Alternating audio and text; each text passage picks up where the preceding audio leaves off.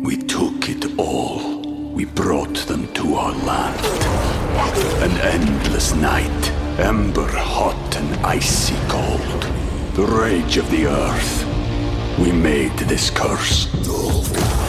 Carved it in the blood on our backs. We did not see. We could not, but she did. And in the end... What will I become? Senua's Saga. Hellblade 2. Play it now with Game Pass. Welcome to the New Books Network. Welcome to the New Books Network. I'm your host, Armand Childes, and I have the great pleasure of hosting Ervin Malakaj today. Welcome to the New Books Network, Ervin. Thanks so much for having me. I'm glad to be here. Thanks for being here. Before we jump into your wonderful book, can you tell us a bit about yourself? Absolutely. I'm an assistant professor. No, I'm sorry, an associate. As of recently, an associate professor of German Studies at the University of British Columbia. And I'm also the director of the Center for European Studies here at the university. And my area of studies, research and teaching entails queer studies, German studies, and I focus on media histories, anywhere from the sort of late 18th century to today. And I mean, your book also brings all of these areas together in a wonderful and creative way. Can you tell us, your book is called Anders as the Andern, and it came out of McGill-Queen's University Press this year, right? In 2023. How did your path cross with the film Anders as the Andern? And maybe, like, for those of us who don't know, can you tell us a bit about the film itself? I'd be glad to. So I talk a little bit about the history of my personal history with regard to the film and introduction of the book. So I'm very excited that you are also asking about this. I encountered this film as a graduate student in a PhD program in German studies in a class on Weimar cinema. The film itself was not taught there, but I was doing a little bit of research on another very famous film from the era, The Cabinet of Dr. Caligari. And in some of the readings about Caligari, in particular Konrad Veidt, one of the main sort of performers and very famous performance in the film, I encountered a mention of this film. So it was described as the first film on homosexual rights in the German context, and I believe actually that reference also made it sound like it was the first gay movie ever made, and it turned out that's actually not true at all. But the reference itself made me absolutely curious. As a queer scholar, a person interested in German cinema history, I absolutely became drawn to it. Having said that, I ended up not doing much work on that film in that course, nor have I really encountered much information about it since in my professional path. And very, very much later, sort of in my second or third year as a faculty member, I started pursuing queer studies more seriously, and wanted to pick up this film, which was something that I've always sort of thought of fondly, and I also taught in a lot of the courses that I had a privilege to teach, and that's kind of what brought me onto this sort of like idea of writing an entire book on a topic, in particular try to activate it for an audience, summarize some of the scholarship on it, but also advance some of my own theses about it, make it accessible for an audience who might know the Cabinet of Dr. Caligari, but who might not be familiar with Anders als die Andern. So I wanted to actually bring this film into the foreground much more than it has been in the past. And I mean, maybe for those of us who don't know much about the film, the plot, or anything, like what makes this film special?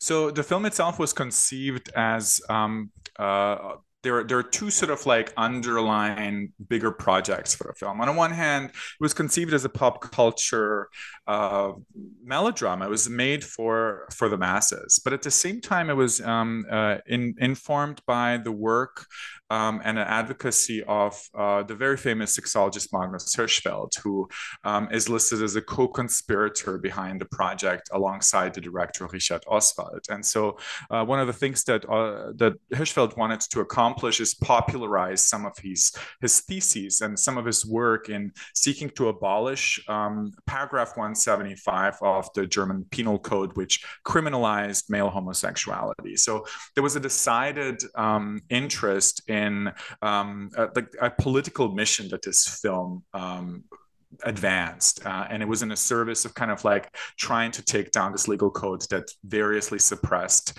the lives of many queer men. And the plot itself, however, so interestingly enough, the film was not a documentary. Very early on, some of the people who were making similar films, such as this, the so-called Aufklärungsfilme or enlightenment films or social hygiene films, which are a device to kind of like advance a particular kind of social mission or social reform and bring about social reform, realized that documentary formats were too boring and they were not necessarily interesting for the masses. And so they were like, oh, well, how can we advance film in this sort of social reform way if it's so boring for the masses? And so they're like, oh, just wrap it in a melodramatic plot line and everyone will want to watch the movie.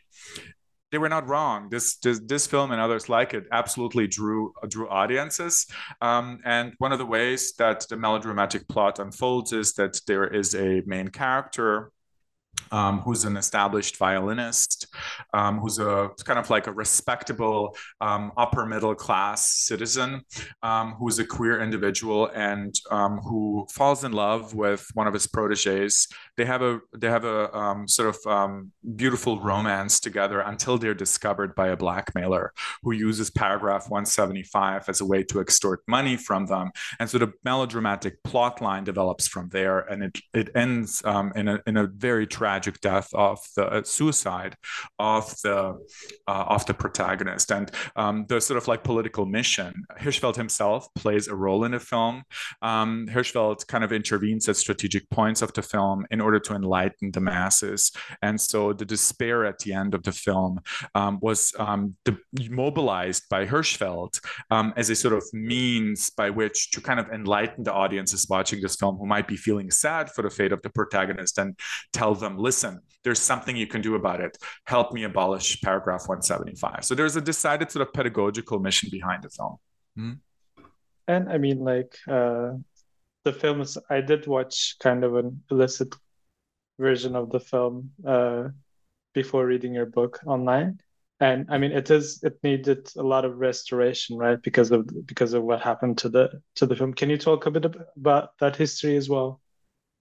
I want to do a justice where it's needed. So there's a couple of institutions and individuals who are doing some remarkable work around it. And first and foremost, the Film Museum in München has been advancing, very important, and has been doing restoration work and has been introducing the film on DVD versions. Now I believe in its 4th edition available, that was published or made available just last year in a really crisp, gorgeous new sort of digital like restoration.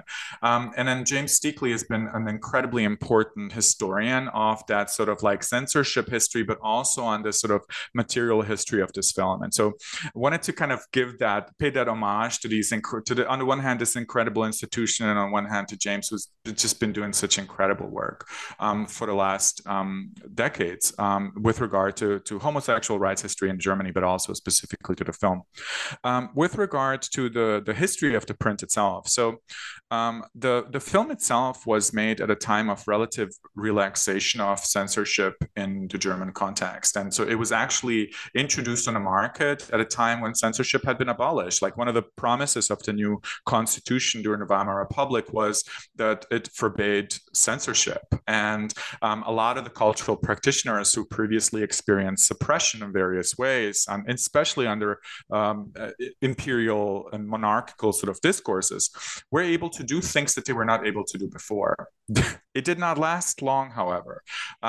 So basically, by 1920, you have the reintroduction of the first censorship clause, and in no small part because of cinema. And so the cinema becomes the sort of first attempt to, and actually a realized attempt to introduce censorship into the public. And so Anders als die Andern was one of the films that was absolutely banned for public screenings. It was only authorized to be screened for professionals, which radically reduced its audience. Up until later in the 1920s, when Hirschfeld and Oswald came together again, in particular Hirschfeld, who wanted to repurpose some of the material for another project of his, cuts up the film, makes it into an episode alongside others on sexual practices in the 1920s. And that film too gets subjected to censorship. And the episode that is comprised of the material from Anders als die Andern actually is the only one that's censored from it and has to be taken out. However, before this happens, the material for this travels and is sent in different contexts throughout of East Europe, and especially in a Soviet context. And this small little chopped up episode, of which there's about 28 minutes of runtime, makes it somehow from over St. Petersburg down to Kiev, and there gets sort of subjected to censorship too. It gets transformed into another type of film, and right after World War II, there was sort of like new ways that film travels back to the German context, in particular via some of the sort of like Soviet connections, comes back to the GDR context, and from there gets exposed to new audiences through homosexual rights organizing networks, and slowly moves its way into the hands of some of the restoration people at the Film Museum München, who end up doing some of that sort of like recovery work and making it available for today. So today we have this fragment of about 28 minutes of runtime that is supplemented with archival material that was including promotional stills, but also some of the material from Hirschfeld's archive that basically comprises about 51 minutes of runtime of a movie that was initially at least double that time. And I mean, one of the things I liked about the book is that you start by kind of unfolding the conditions of possibility of this film in the early Weimar Republic and through the work of Richard Oswald. Richard, I guess. Can you tell us a bit about that as well? So, if I can, I'll start with that question and maybe take it a little bit out of a different direction, because I'm one of the interests that I had with this film was so it's been written about before. It's not like scholars have not written about this film before. I'm very grateful for these studies. I myself published an article on the film long before I would pursue the research on the book. However, when people usually wrote about this text, they always situated it in the history, first and foremost, in the history of the early homosexual rights movement in Germany, which is a really important context for the film. However, when you do that, there's a sort of a little bit of a sort of tendency that results from it, which is that the film kind of emerges as exclusively an artifact of the early homosexual rights movement. It becomes a sort of like political text and a tractate of sorts, like a political program, and it almost then changes form again in this reception history of it. And so one of the things that I was really interested in is centering the film in Richard Oswald's and his sort of like production company, his sort of like positionality on the German pop culture market at the time. He was a pop culture wizard. Like, he absolutely was intrigued by the capacities of popular cinema, shaped the development of multiple popular genres at the time, and was really interested in turning to this film, I think, first and foremost, as a melodrama. And so one of the things that I was trying to do in sort of like turning to Richard Oswald, centering this film as a melodrama first and foremost, is not to negate the context of the early homosexual rights movement, which is an absolutely important context for it, but also kind of hold space, a substantial amount of space, for the fact that most people who went to see this movie did not go to see it because it was part of the early homosexual rights movement, but because it was a melodrama with an extremely appealing storyline, and because it was on a scandalous topic matter. So people actually went to see this movie for that, not necessarily for the homosexual rights activism that underpins it, although that's an incredibly important component of it. We took it all. We brought them to our land. An endless night, ember hot and icy cold. The rage of the earth. We made this curse. Carved it in the blood on our backs. We did not see.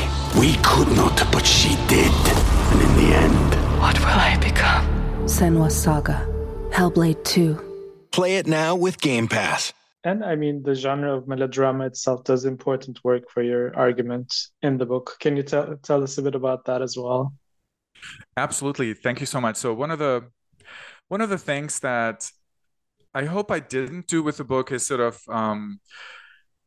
critique a little too much the potentials that Hirschfeld saw in cinema for the dissemination of his activist and scholarly work with regard to homosexual rights advocacy.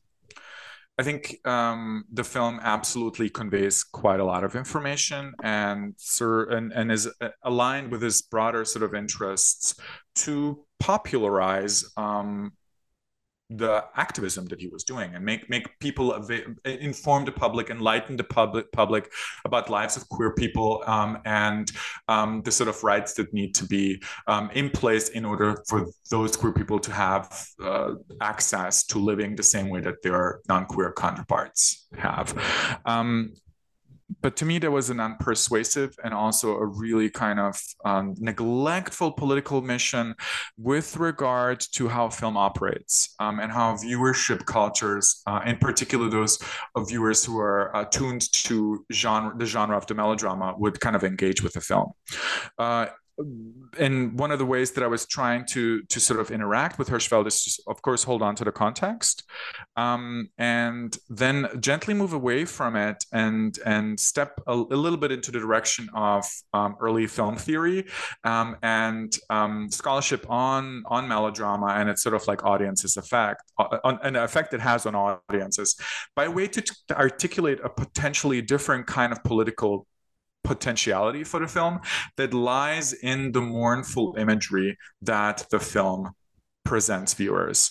One of the things that I try to argue is that the severe sadness of the storyline stifles political co-optation. And one of the things that Hirschfeld was trying to do is to say, listen, there's this really sad thing. There's this queer corpse that's introduced at the end of the film. He wanted to rehabilitate that corpse and make it have a political valence and use the sort of like sadness of that moment to basically inspire his audiences to join his movement. As admirable as that is, I think that sort of makes an assumption about the capacities of viewers, in particular with regard to sad imagery. And one of the things that I'm trying to do in the film is to basically sit with this sadness, in particular this sort of mournfulness that the film introduces, and retrace the mournfulness on the basis of a sort of over a 100-year reception history of the film, where viewers absolutely articulated their sort of severe depressive relationship with regard to the subject matter that stands in contradiction to the political potentialities that Hirschfeld wanted to make available for the film. But this isn't to say that there isn't a politic in that. It's just that politic might require a little bit of a different articulation, and one of the ways that I try to activate that is through film theory, in particular through discourses on mourning and what mourning can actually bring about. So for me, the sort of sadness of the film facilitates an intergenerational cross-cultural, transhistoric mourning, and brings about an awareness of the long struggle that attends queer life, that helps us maybe move in a little bit of a more honest direction with regard to our own relationship to queer progress in our moment today. So for me, that sort of potentiality for politics is absolutely in this film. It takes on a little bit of a different valence with regard to maybe the way that Hirschfeld would have liked it to see unfold. And I guess that also kind of stems from the tension between a melodrama and a Aufklärungsfilm, or like social hygiene film, like the way I guess like the tension between the aesthetics of the film versus the kind of didactics of it. And you also, I mean, to kind of talk about how the film kind of does what it does in terms of engaging the audiences with these sad feelings, as you say. You also talk about like embodiment in gesture and kind of the cinematic intimacy. Can you tell us a bit about that as well? I would love to. I think this is an incredibly important component of it. It is true that the film presents what Richard Dyer in his work kind of would call, there are two components to it. There's a sad love story, and then there's a lecture. And that lecture is Hirschfeld's sort of didacticism. And there's literally like Hirschfeld plays a character, a sort of like sexologist, a physician who kind of enlightens an audience about the sort of intricacies of queer life. But the love story and the sort of melodramatic dimension of it takes up quite a lot of space of this film. And that space is replete with a very kind of gentle unfolding of a main character's sort of relationship to queer life that starts out with initially a sort of very mournful moment whereby the character reads newspaper announcements about suicides of very established, respectable gays, as they say. Sorry, they were not in the newspaper articles. They were not mentioned as gays, but like very respectable figures, right? And there is a sort of moment of realization of this character kind of putting one and one together. So like the newspapers, like, oh, we don't. One of the articles is like, oh, we don't know why somebody with this stature would want to take his own life. And Körner, the protagonist, the violinist, the main character of the film, puts one and one together, and he's absolutely sees the connection. So there's a sort of like announcement of this like really sad storyline already in the opening, but very quickly we transition into this kind of happy relationship that he enters with one of his proteges. But that serves a very particular function in a film, which is to kind of set up some of the mournful, sad imagery that comes right thereafter, because the sort of happiness and excitement of this new romance, this gay romance on screen, doesn't last long, because the social structures that variously burden queer life at the time slowly make themselves available. And under the sort of like pressure of these social structures, this protagonist's disposition and it registers on the body. And so there is this sort of like actual sort of like physical manifestation of some of this pain of navigating the public life as a queer person of the time, that variously shapes how this character carries himself in public, but also how he interacts with all of this information. And so one of the things that I do in the book is I try to retrace through these sort of complicated embodiment structures and performance styles of Konrad Veit, who plays Körner, the main protagonist. I try to recreate the crumbling, the sort of like slowly dissolving body, mind of the protagonist under the pressures of an anti-queer hetero patriarchy. And to me, this absolutely registers in the pain of the body, and therein lies that sort of like deep engagement process of melodrama too, because it gives you access to these impossible struggles that characters face, and you are supposed to, as a viewer, somehow interact with that. And usually that interaction runs via recourse to emotion and a sentimentality. And these kind of like structures of sentimentality are very, very, very important for the understanding of the film's broader sort of aesthetic operations.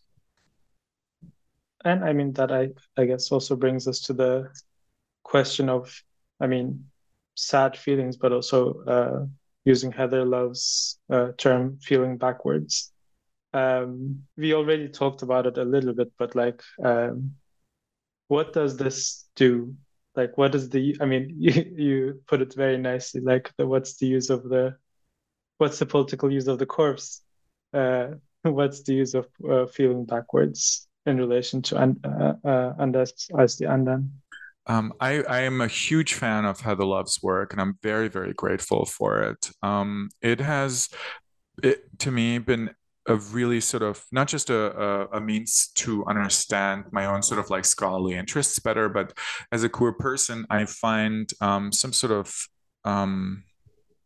comfort in the brutal honesty of the work that book in particular advances. And so one of the main ideas within it is that, say, in the sort of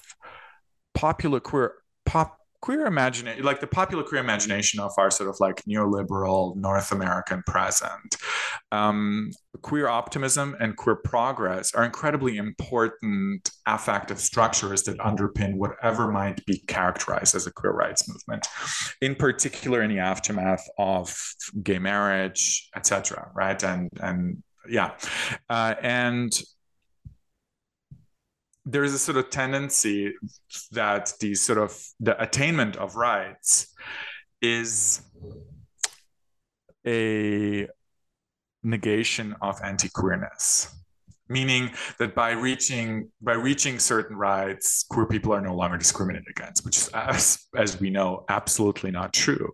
But there is a sort of tendency to valorize progress and the affective structures of progress, which are all in the realm of the positive, and kind of viewed suspiciously negativity and negative affect. So people who are depressed apparently are not part of sort of like progressivist queer organizing, right? Because they're downers, right? Like and negative affect is, as a sort of depressive force, not a really good thing through which to organize. I mean, through negative affective theories, which have been so incredibly important for me, including the work of Heather Love and others, you realize that that's just absolutely not true, right? That there is actually quite a lot of great political potential within negativity.